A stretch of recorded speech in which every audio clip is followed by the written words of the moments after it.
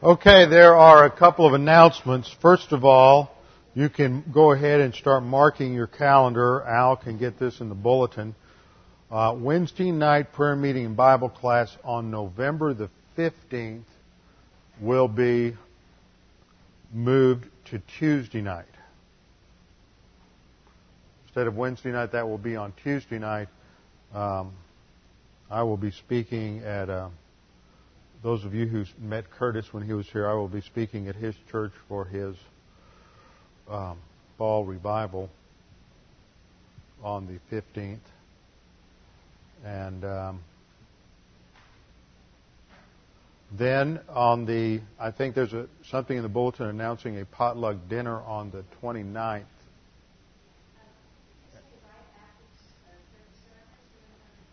No, we're not having it at all.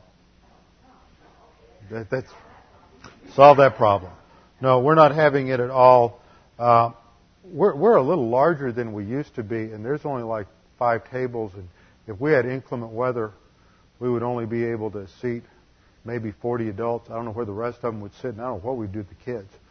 So until we can figure out some way to handle things a little better logistically, we're really not set up. What we're thinking about, and I need to talk to Don Harris about this, is Christmas, Thanksgiving/Christmas dinner and down at the fire station.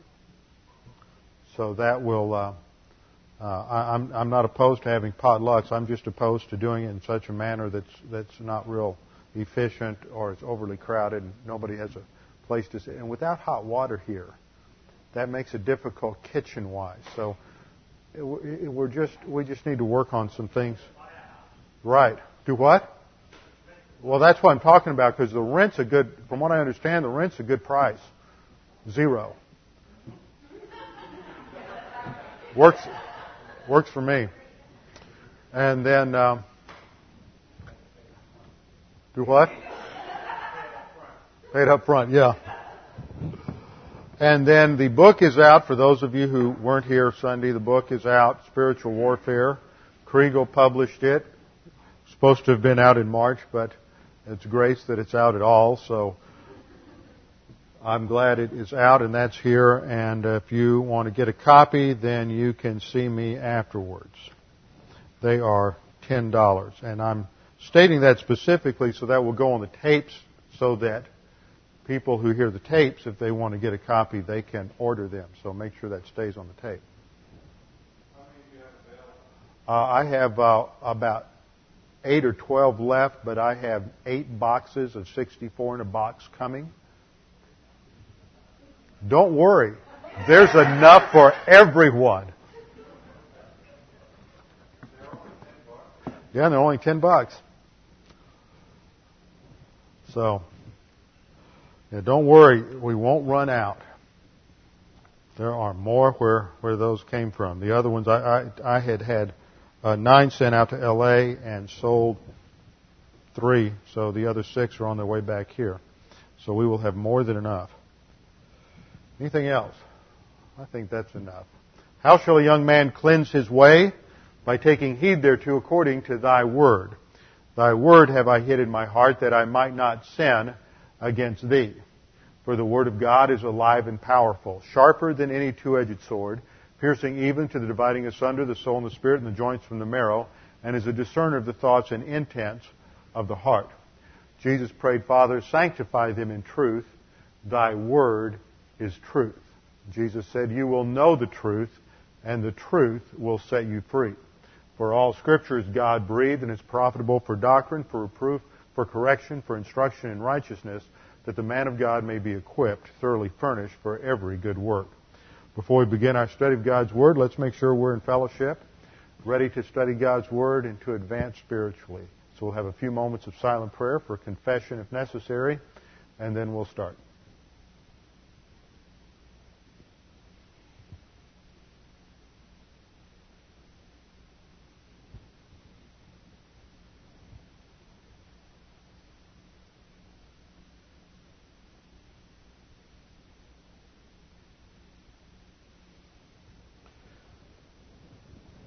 Father, we thank you that we have the privilege to study your word today. We thank you that we have the Spirit who indwells us and who fills us, who teaches us and helps us to understand the things of your word and how to apply them in our lives. Now, Father, as we continue our study on dispensations, we pray that you would give us a greater appreciation of all that you are doing in human history for the outworking of your plan of salvation, ultimately for your glory. We pray this in Christ's name. Amen. Oh, one other announcement. We need to work on this, and that is, in case anybody, maybe training aides can do this, Louise. They're doing a great job up there in training aids for the kids downstairs, and we had a meeting Sunday with the Sunday school teachers, and our goal is to have the best Bible training for kids anywhere within 300 or 400 miles, if not more, and we're well on our way. We need to have a little poster or something that looks nice, something that looks elegant, sophisticated, not something just a piece of paper tacked on the door, suggesting that if anyone comes in late and Bible class has already begun, that they need to just walk up the stairs and sit in the... you can come in, Harold. I haven't started yet. You're just under the line. That if anybody comes in late, like Harold just did, that they can, that in order to avoid walking in front of everybody and distracting everybody, that they ought to just walk upstairs. And 2 strikes and 1 more, you're out.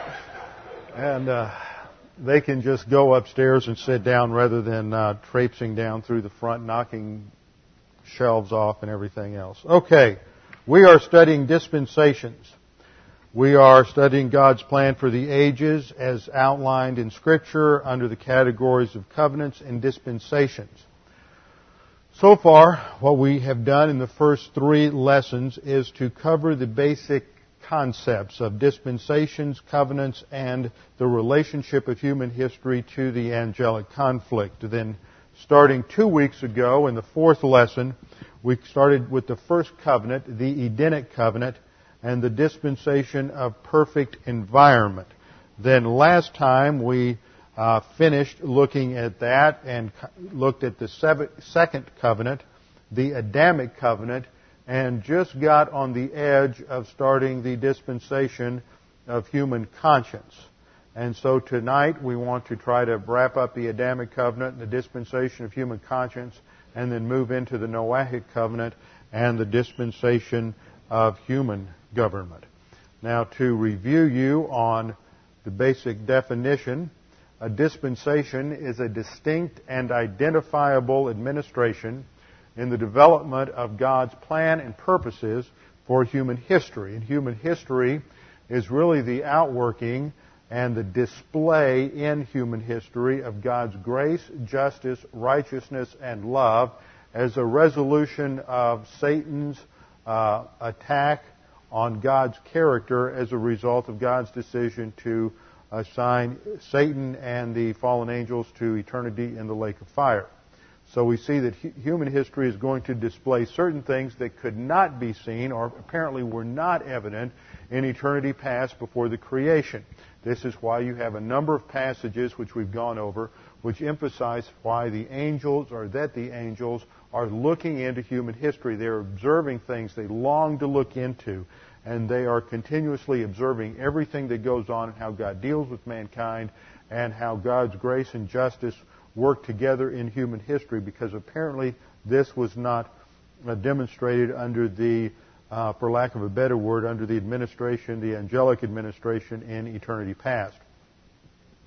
A second aspect of the definition, a closely connected but not interchangeable word, is the word age from the Greek word aion, which introduces the time element. Dispensation emphasizes God's administration, His management of history.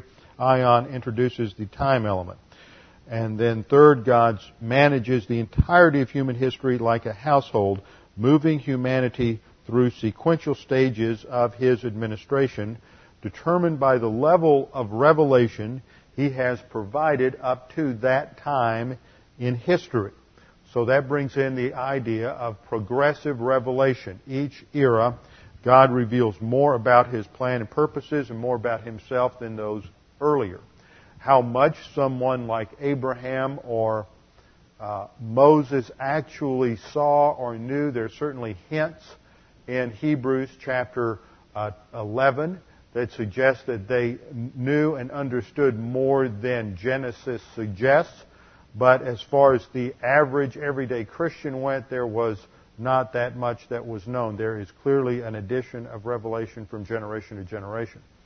And then fourth aspect of the definition, each administrative period is characterized by specific revelation that specifies responsibilities, a test in relation to those responsibilities, failure to pass the test, although that's not always present, and God's gracious provision of a solution when failure occurs. And we saw that man is created to resolve the angelic conflict. So one aspect that we're bringing in each of the dispensations is a conclusion with how it relates to the angelic conflict. Now we have established a chart here of the different covenants, that there are 3 Gentile covenants. These really apply to everyone because even though you have the Abrahamic covenant that singles out the Jews, they are still under the Noahic covenant. First covenant is in the Edenic covenant in Genesis 1:27-28, which ended with the fall. Then there's the Adamic covenant, which ends with the flood, followed by the Noahic covenant, which continues. As long as we see a rainbow, there's the promise that there will be no worldwide destruction of mankind by water.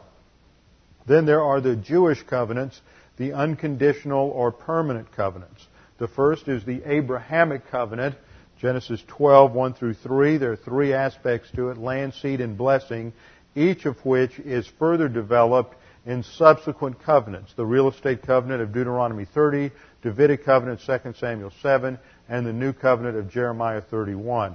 And then there is the conditional or temporary Jewish covenant, the Mosaic covenant, explicated in Exodus chapter 20 through chapter 40. Now, as far as the dispensations go, the Old Testament period is summarized under the heading of the theocratic dispensations because they focus on the rule of God. That should be theocentric dispensations. Theocentric dispensations because they focus on the person of God as opposed to the Christocentric dispensations of the Messianic age and the current church age, which focus on the person of Christ. The first age is the age of Gentiles, which goes from the creation to the call of Abraham in Genesis chapter 12. The Edenic covenant is God's original covenant established by man, though the word covenant is not used in Genesis 1. It is used in Hosea, where it is stated that Adam broke God's covenant, so that was clearly a covenant given in Genesis 1:26-28. It is the age of human perfection, or dispensation of human perfection, ends with the fall when God establishes the Adamic covenant. Now that's how far we've gotten so far. We are at the conclusion of the Adamic covenant, coming up on the dispensation of human conscience, which will end with the flood, and the Noahic covenant instituting the time of civil government. All of this, of course, occurs some 2,000 plus years before the cross. Now, last time when we came to the Adamic covenant, I made a comparison between the original Edenic responsibilities pre-fall and the curse post-fall. This is important to understand, and I want to review this again so you have it in mind when we get to the Noahic covenant, because we will see that there are parallels between these 3 covenants that are given to the Gentiles. And it's important to understand that because they ultimately relate to man's purpose on the planet, which is to serve as God's representative. But that was warped and distorted because of the fall. Under the Edenic covenant, man was to be fruitful and multiply, but the womb is cursed with pain and suffering in the Edenic covenant, so that the original mandate now has problems. It is difficult. It is painful. The woman was designed to be man's helper, his assistant. But now there is authority struggle. She has a desire to control the man. And the word there in Hebrew, the woman's desires for the man, is the word to desire to usurp authority, usurp control, and that enters the war of the sexes. Man was to subdue the earth, and now the earth is cursed and produces thorns, and so it is a difficult task, and there is continual struggle between man and nature. Man was to rule over the animals, but the animals are cursed. I want you to notice what happens. There's a progression here. Man's to rule over the animals. There's perfect harmony in the perfect environment of the first dispensation. Then the animals are cursed. There's a curse on the animals in Genesis 3, and then there's another progression at Genesis 9, and that is that man puts fear. God puts fear into animals for man. So there's no fear between animals and man in the age of human conscience, in that era between the creation and the flood, but there will be fear after that. Every plant is given for food initially, then the plants of the field only after the Adamic covenant, and when we get to the Noahic covenant, man is going to stop being a vegetarian and he's told to eat meat.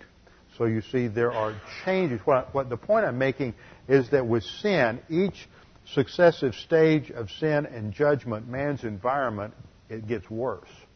We're a long way from we're not one step removed from the perfect environment of Eden. We're 2 steps removed from perfect environment of Eden. The environment from fall to flood was much less than perfect environment, but it's even worse now. I mean, man hasn't just polluted a few rivers and dumped some chemicals into the soil and caused a number of things like the Love Canal and other problems like that. Man has screwed up the environment much, much worse. And what that tells us is that the ultimate solution isn't a political solution, it's not an ecological solution, it is a spiritual solution. And only when man returns to doctrine and has a right understanding of his relationship to creation can man develop a correct view of ecology and the proper and responsible use of the planet. See, what happens is you have all this ecology movement today, and what most people don't realize is it's ultimately a religious movement. There is a strong religious dimension to it, and even though many people may not understand that, the people who are at the top and who are the major ideological thinkers in the modern environmentalist movement are not operating from a Christian view of man and nature. They are operating from a polytheistic view of man and nature, that man is just another cog in the wheel because of evolution. He's no different ultimately than a snail or a slug or a monkey. He's just another creature, and so man needs to live with nature without using nature. And that is pure paganism. That's why Native American Indians never advanced. That's why your Aboriginal tribes in Africa and Asia never advanced, is because they had a pagan view of nature, that man's just another part of nature, and so he's not to use it. He is to leave it the way he found it. And see, that is, so there's many concepts that are floating around in the environmentalist philosophy that have their roots in pantheism, the worship of Mother Earth, Gaia Earth, and all of this, which, of course, it's okay to talk about that aspect of spirituality in the public schools, but it's not okay to, of course, to mention God or to pray to God or mention Jesus Christ or even pray at a football game or a graduation anymore. All of which indicates that we fail to realize there's no neutrality. Everything ultimately, no matter what it is, goes back to a religious frame of reference. And so the frame of reference that's being promoted is either going to be consistent with the Bible or it's going to be antagonistic to the Bible. There's no such thing as neutrality. There's no middle ground. When the question is that we need to teach values in public schools, the question is, whose values are you teaching? Values come from somewhere. They don't just drop out of thin air. They ultimately have some sort of metaphysical, epistemological basis. And that's either going to come from the Bible or it's going to come from somewhere else. But if it comes from somewhere else, eventually, if it's pushed to its logical conclusion, it will become antithetical to the Bible because it's part of the cosmic system. And remember, the twin poles of the cosmic system are arrogance and antagonism to the Word of God.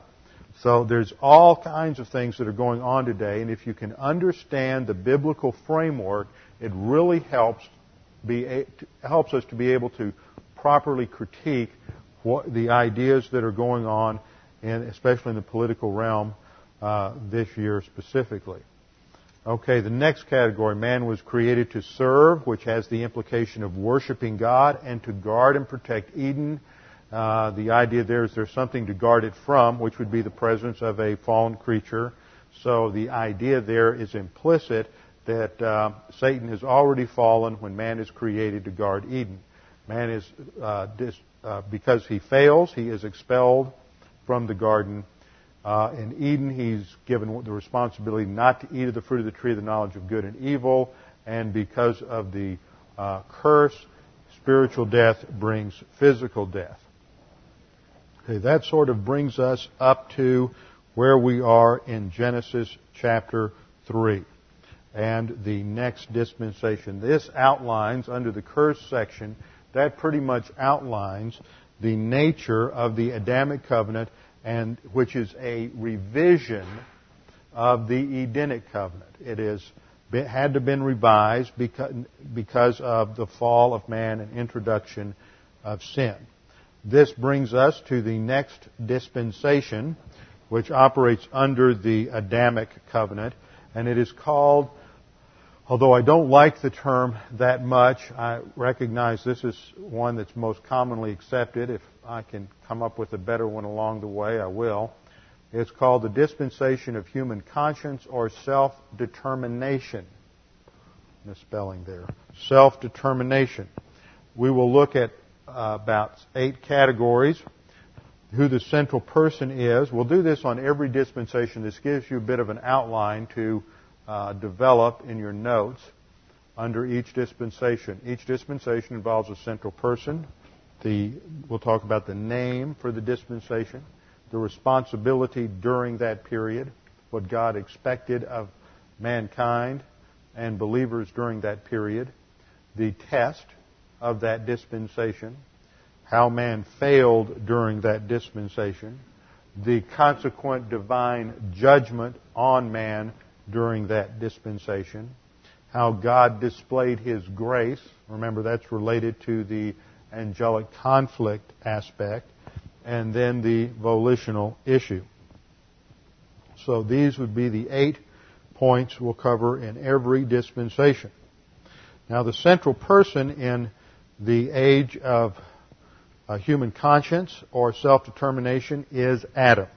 God makes His covenant with Adam, and he is the first man, the only man on the planet at the time of the fall. So God makes a contract with him, and therefore with all of his descendants. He and the woman, who is renamed Eve at that point, are expelled from the garden, and they begin to fulfill the mandate to multiply and fill the earth. And they start having children, Cain and Abel, and then Cain kills Abel, and Abel is replaced by Seth. But they had many other sons and daughters, and somebody sooner or later is going to come along and say, well, who did they marry? Well, they married their brothers and their sisters, because there is no prohibition against the marriage of close relatives, including brother and sister, until you get to the Mosaic Law. Abraham and Sarah, you'll remember the episode when they went down to Egypt, and he was afraid that Pharaoh would look upon her and want her, lust after her, and kill Abraham to get her. So he decided to solve the problem on his own terms and lie about it. Not an uncommon solution to problems for man. But he only told a half-truth. See, that's how we convince ourselves it's not really a lie. It's only a half-lie. He said, she's my sister. She was his half-sister. And when Isaac married Rebekah, she was a cousin. And that is because at this point in the development of the human race, God has created a tremendous gene pool. In fact, all the genetic developments in the human race since Adam are all encoded in Adam. So that there's the difficulty or the problem that develops from too close of a union in producing children isn't there, because there's such a vast such a host of options, of genetic options that are available, that it's not going to produce any problems. So for that reason, there is no problem with brother, sister marrying, having children at this stage in the development of the human race. So the key person is Adam. Now, there is no central government. There is no delegation of authority other than to the head of the household. So the patriarch rules. It's family altar, family sacrifices. And so the name that has been designated for this dispensation is that of human conscience, because there doesn't seem to be any higher authority established by God to govern the affairs of mankind other than the individual volition and conscience. So it's up to each person to govern himself, and you see the failure of that in Cain and continuous failure in those who follow him, outlined in Genesis chapter 4, his various descendants. And what this is demonstrating is that man on his own is incapable of controlling the sin nature and the damaging social effects of sin. Man on his own is unable to solve the sin problem. He's unable to control his own sin nature, and he's unable to deal with the social consequences of sin. And that is all part, what we'll see is a stair step in each different generation, in each different dispensation. God is going to show that it's not environment, it's not something other than man. It is basically man's own nature, his own negative volition, his own sinful choices that are the cause of his problems. It's not environment, it's not government, it's not who he's married to, it's not his children, it's not his parents, it's not his education, it's not his poverty level. It is his own sin. So what we're seeing here is a situation where there's no established authority and it just runs amok. And so God is going to demonstrate the necessity of man being in a place of authority. Remember, this goes back to the angelic conflict problem. Satan is not oriented to God's authority. He wants to be his own authority. So God is demonstrating under human conscience that creatures cannot function under their own authority because they will always end up in sin and self-destruction. It's incapable of surviving. So the responsibility, the central person is Adam. The name of the dispensation then is called conscience or self-determination. It extends from Genesis 3:9 through Genesis 8:14. And then the third point is the responsibility of this dispensation. And the responsibility is to the Adamic covenant still to multiply and fill the earth and to operate under that covenant and the original covenant as revised by the curse of Genesis 3. The test is whether or not they will fulfill the divine mandates for the spiritual life, which specifically focuses on animal sacrifice. Now, obviously, there's a lot of information about this dispensation we don't have, so to a certain degree, we're dealing with very cursory episodes in the Old Testament, and so we can just extrapolate a little bit from that. The test had to do with animal sacrifice. We see the failure of Cain because he brings the fruit from the field, what he has produced, as opposed to Abel, who brings that which God has stated. He brings an animal sacrifice, a lamb without spot or blemish. So the failure is that man continues to try to solve problems on his own.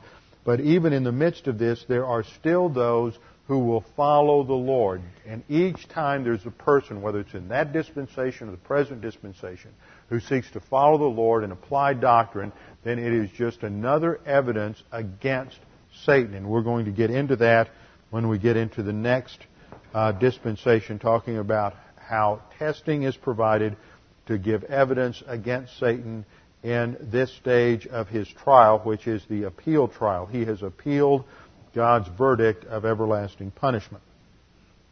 So there's a test, the animal sacrifice. The failure is that will man follow divine revelation, which informs his conscience, or will he set himself up as his own authority in violation to God's authority?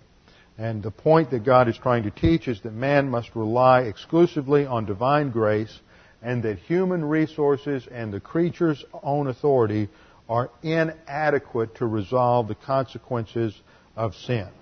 Man fails totally. We see murder in chapter 4. We see perversion in the rest of chapter 4 on into the descendants of Cain. And then by Genesis 6:5, we're introduced to the angelic infiltration. Genesis 6:5, when the sons of God come down and look on the daughters of men and take them as wives, and it is an attempt by Satan to destroy the purity, the genetic purity of the human race. And because of that, there will be divine judgment, which is the worldwide flood at the time of Noah. And the purpose for the flood is to destroy the impurities in the human race. And if you look at Genesis 6, it says over and over again that all the mountains were covered, all the earth was covered, every man, every beast was killed. All those words imply that the flood was universal. From the day it started raining until the day they came out of the ark, approximately 367 days took place. 360 days till they touched down, then they waited a week before they came out and sacrificed. So it took a year that they were in the ark. It rained for 40 days and 40 nights, and then the waters continued to go up for another 120 days, and then they prevailed for about 90 more days before they began to recede. And it was during that time that the earth went through tremendous geological upheaval. Most of the mountain ranges were developed. The Grand Canyon was developed. A number of other things happened during that time or just subsequent to the flood as the earth was drying out and was righting itself after this global catastrophe. So this is the horrendous universal or worldwide divine judgment that wipes out the pre-Noahic race, the antediluvian race, because the genetic purity of the race had been destroyed. Now, that doesn't mean that everybody who lived at that time, other than Noah and his family, were some kind of a hybrid race, angel-human. But what it suggests is that in terms of population growth, that the angelic infiltration had reached a certain level that at sort of a critical mass, that from that, if it had been allowed to continue, eventually it would have destroyed the genetic purity of the entire human race. So God had to nip it in the bud, so to speak, and stop it before it got any further. But even though there was divine judgment, grace always precedes judgment. We see this principle again and again in Scripture. And God gave man warning, and Noah preached for 120 years, and still no one responded. The only ones who responded were in Noah's immediate family, Noah, his wife, his 3 sons, and their 3 wives, and then they survived the flood and become the parents of the post-Diluvian civilization.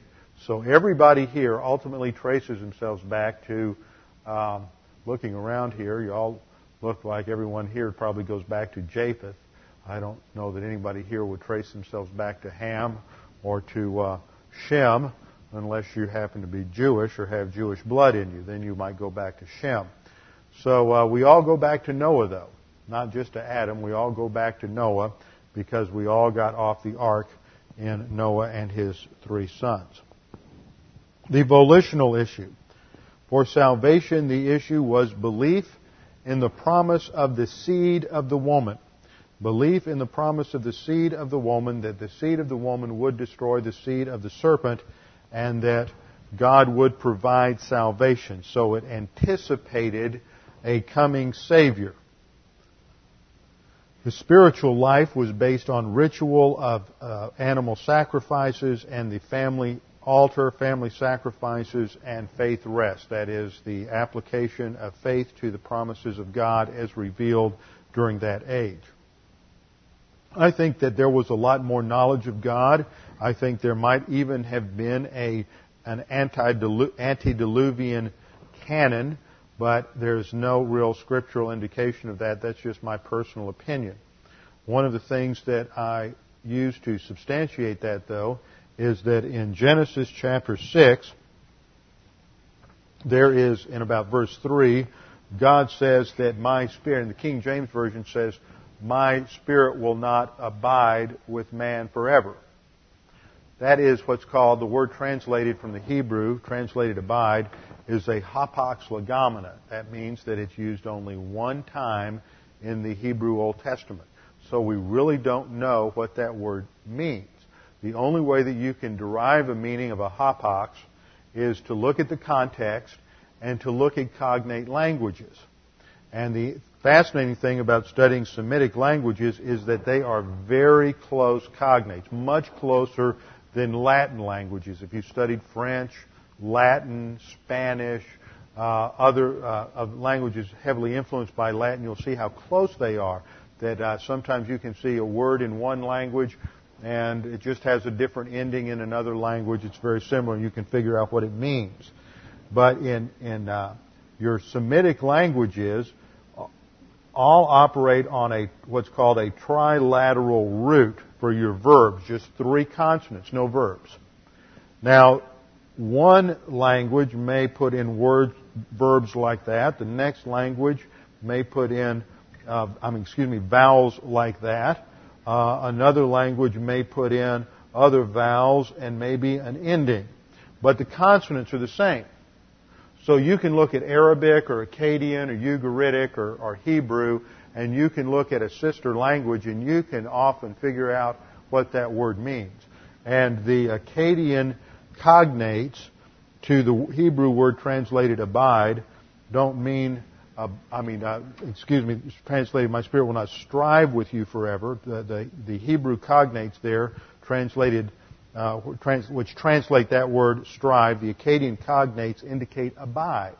So I think the best translation, based on the knowledge we have, is that God says, my spirit will not abide with man forever. And the suggestion there is that God the Father, God the Son, and God the Holy Spirit, the Trinity in some sense, were present on the earth, at least the Holy Spirit was, in that antediluvian period. Which suggests that since there was no authority for man, no family authority, no judicial authority, that God was the one who was functioning as the judicial head on the earth at that time. It was still operating out of Eden, which is the throne of God. And man was forbidden there to enter into Eden because of the cherub that was placed there with the flaming sword. But all through that period, Eden is still on the earth, and the cherub is still outside of Eden, swinging the flaming sword, keeping man from access to the tree of life. That's destroyed by the flood. So my personal view is that during that time there was a much more revelation of God than we're told of in the brief survey of that history in Genesis chapter 6. And we would probably be amazed at what took place during that time, but that is under the veil that hasn't been revealed to us, hasn't been lifted in divine revelation. So the volitional issue for salvation anticipates the cross. For the spiritual life, it's based on ritual and the faith rest drill. Then finally we come to the angelic conflict, how this played a role. And during the Old Testament, Satan is trying to prevent the cross. He understands that God has a plan of salvation, which was announced in Genesis 3:15, and that God is working towards that goal. So Satan's job is to try to stop it in some way to prevent God from providing a solution to the sin problem, and thereby causing God to having to either violate His own character or break His promise or something along those lines.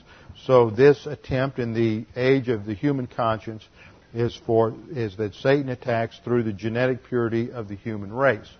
And this brings in the whole attack from the sons of God in Genesis 6. Now the phrase sons of God in the Hebrew is the phrase B'nai Ha-Elohim. And that term, that phrase, although I think there's one place where you have sons of Adonai, this technical phrase, B'nai Ha-Elohim, is used about 8 or 9 times in the Old Testament, and every single time it refers to angels. Specifically, it is used of such in in Job chapter 1 and in Job chapter 2, referring to a convocation of angels before the Supreme Court of Heaven when Satan comes forth from the sons of God and brings a charge against Job and says basically, well, the only reason Job obeys you, God, is because you bless him. He's wealthy. He has vast holdings. You've been really good to him, and he only obeys you because you're good to him. So if you let me take care of him and bring some suffering into his life, then we'll see who he really, how deep his loyalty really is. So that was the purpose of Job's attack, which we'll look at in depth when we get to the next dispensation where it belongs. But the point is that the phrase B'nai Ha-Elohim refers to angelic beings, and in this case demons, who are able to take on material form and function.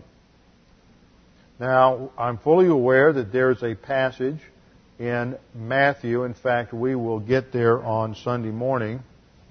There is a passage in Matthew that deals with the fact the Sadducees are trying to bring up something, trip Jesus up, one of their typical little attacks on Jesus, because the Sadducees didn't believe in resurrection. But they still tried to trip up the Pharisees with little test questions like this, so they tried to trip up Jesus.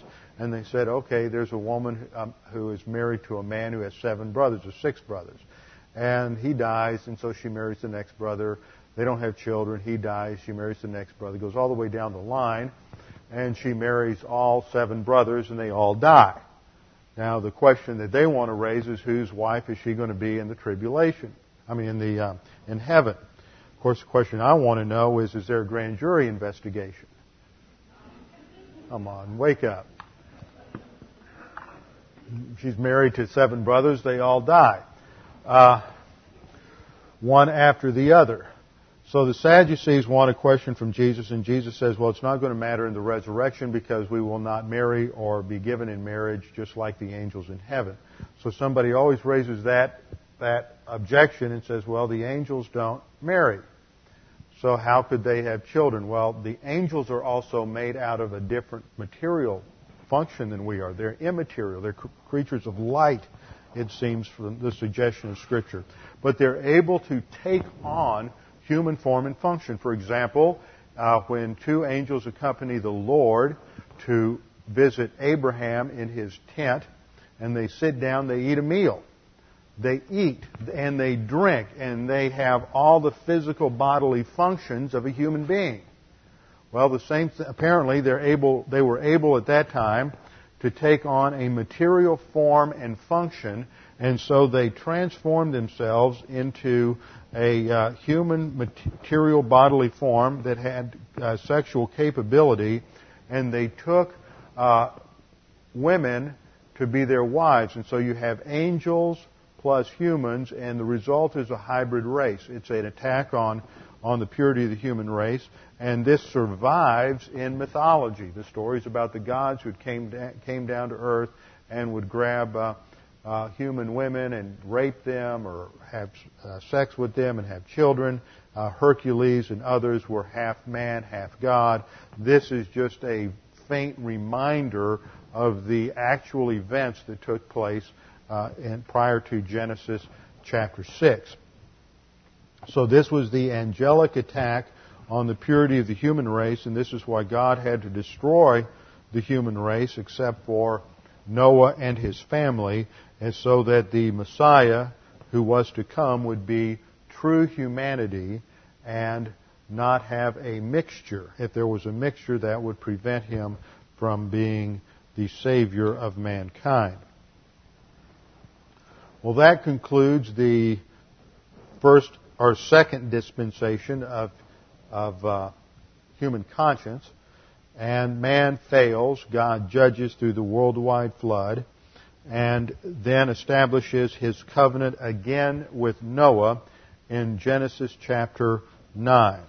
So we will look at the Noahic covenant and the dispensation of human government, beginning with 4 points: the Scripture related to the covenant, the persons involved in the covenant, the provisions of the covenant, and the current status of the covenant. Those are the four categories that we will look at whenever we talk about a covenant.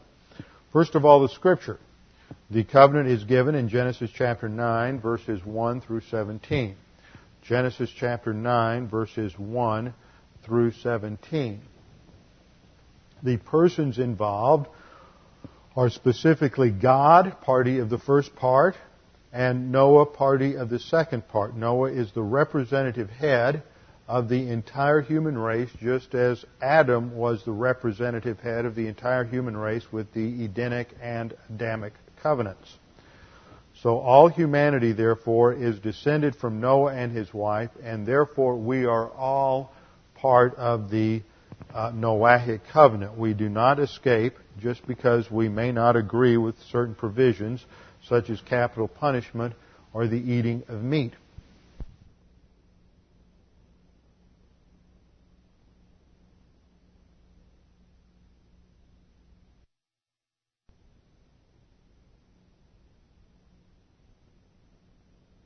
There are 7 provisions for the covenant. 7 provisions. The first provision, which reminds you of the previous provisions in both the Edenic and Adamic covenants, is that man is to be fruitful and multiply and to fill the earth. Not to stay in one location, but to spread out and to fill the earth. This is the same command given to Adam and Eve. What's not repeated here is the command to subdue the earth. That is left out. Adam was commanded to subdue the earth, to reign over it. That is not repeated. This was lost at the fall because man lost his authority over the planet with the fall, because Satan stole it from him when man sinned. So that's why Satan is now the god of this age, the prince of the power of the air. He has usurped that authority and stolen it from man. The second command, incidentally, the command to be fruitful and multiply and fill the earth, despite all of the horrible prognostications of the population control crowd for the last 200 years that man was just going to overpopulate the planet, is not to be an issue for believers. You see, overpopulation is a function of technology and religion. It is not a function of numbers. An example, being from Texas, I was always fascinated by the Indians. I used to like to read all about the Apaches and the Comanches, and used to enjoy going up to the Panhandle in North Texas, which was about 800 miles from Houston, so that gives you an idea of how big Texas is. And I used to like to go camping out in the Palo Duro Canyon, which is just a big slit trench up in the Panhandle, and that's used to be where the Comanches would have their villages, and it was a great place to corral horses and even to run the buffalo, because they could just fence off the two ends of the canyon and they had a ready-made corral. Well, back in those days, 150, 200 years ago, the Native American tribes didn't know anything about refuse control and garbage control and sanitary engineering or recycling or anything like that. So they would just have their village in a place until they had pretty much mucked it all up, and then they would just move on down the trail another mile or two until they mucked that place up. And then they would move on down the trail a little further. And that was pretty standard. And so because they had no concept of ecology really, or taking care of things, and they had no technology for cleaning up after themselves, the Panhandle of Texas was overpopulated with 3,000 or 4,000 Comanches. They couldn't support anymore. They didn't have the technology. It's very dry up there, borderline desert-type climate. They didn't have the technology to dig down and pull water out of the big underground reservoirs that are up in that part of the country that supply water and irrigation for the vast farms that are there now. Because they lacked the technology, they were pretty much overpopulated. They were stressing the land with just a few thousand people 150 years ago, and they needed to keep pushing on to new pastures and new hunting grounds because they would wear out an area and then they would have to go on. Well, now modern man, the Anglos come along, and they have a more advanced technology. They have a religion based on Christianity, that man is to utilize and develop all of the natural resources. And so they dig wells, they irrigate, they establish crops, and now they have a population up there in excess of several, 10, 20 million people living up there, all supported in land that 150 years ago couldn't support 2,000 or 3,000 Indians. See, it's not a function of numbers. It's a function of technology, religious presuppositions, and how you're utilizing the natural resources. So, Genesis chapter 9, verses 1 and 7 gives a command to be fruitful and multiply and fill the earth. That's part of the Adamic covenant. As long as you see a rainbow up there in the sky, God has still mandated the human race to be fruitful and multiply and fill the earth. So the second category then, that doesn't mean that you can't exercise some responsibility for financial reasons or what else. I'm just telling you that the idea from who was it, Malthus, back in the late 1700s, that we're going to overpopulate the earth and all die under some great famine is just hogwash. Jesus Christ controls history. God knows what He is doing, and God hasn't rescinded any of these mandates. So even though we don't like the overcrowding in some areas, there are other areas where there's no one, and there's very little crowding. And some of the areas, like India and some areas in Asia, have tremendous problems, not because there are so many people, but because their religious presuppositions prevent them from utilizing all of the natural resources that are there, and so there's great famine and many other problems. Okay, the second provision in the covenant. Man is to be feared by the animals. We read, the text says, and the fear of you will be upon all the animals. So now there is fear between the animal kingdom and the human race. Before that, there was an authority relationship because man was to rule, but now there is fear and antagonism. This relates to the third provision, the next provision, which is the authorization of dietary changes. At this point, every living thing shall be food for you. Man is now authorized to eat meat. Prior to this, remember, he was a vegetarian and he could not eat meat. So God continues to provide for the physical nourishment of man. There are many hypotheses that after the loss of the water vapor canopy around the earth, the introduction of more solar radiation on the planet, that there are certain nutrients available only from eating flesh that are necessary for human health and survival. But nothing has been really done to provide any strong answers in terms of that, but those are at least some of the theories. God continues to provide for the physical health and nourishment of man. So basically he says, if it moves, you can eat it. And there are no restrictions. At this point, there are distinctions between clean animals and unclean animals, but not for the purpose of diet, only for the purpose of sacrifice. And when we get to the Mosaic Law, I'll make a point about the Mosaic diet. There's always somebody that comes along every 10 years that has a great diet. We're going to have great nourishment, and we're going to have a Christian diet. We're going to go back to the dietary laws of the Mosaic Law because they were so healthy, and we'll all do a lot better. The point of the dietary laws of the Mosaic Law never had anything to do with health. You're always going to have somebody try to fool you on that because people can't think. I'm amazed at how people cannot think clearly about the Scriptures. If it was a problem that they didn't know how to cook pork long enough, or they somehow would eat raw lobster or raw shrimp and get some kind of disease, then the hygienic technology hadn't advanced any by the time of Peter in Acts 10. And in Acts 10, when Peter falls asleep and God gives Peter a vision, and Peter sees this enormous tablecloth descend from heaven with all the clean and unclean animals. For the first time, Peter's looking at a tablecloth with raw oysters and shrimp and lobster and catfish and crawfish and all the really good stuff and pork. God says, eat all of it. You can eat it all. Enjoy it. Peter says, oh, no. He was a little self-righteous and legalistic. No, not me. I'm not going to eat that. God says, look, I've declared it clean now.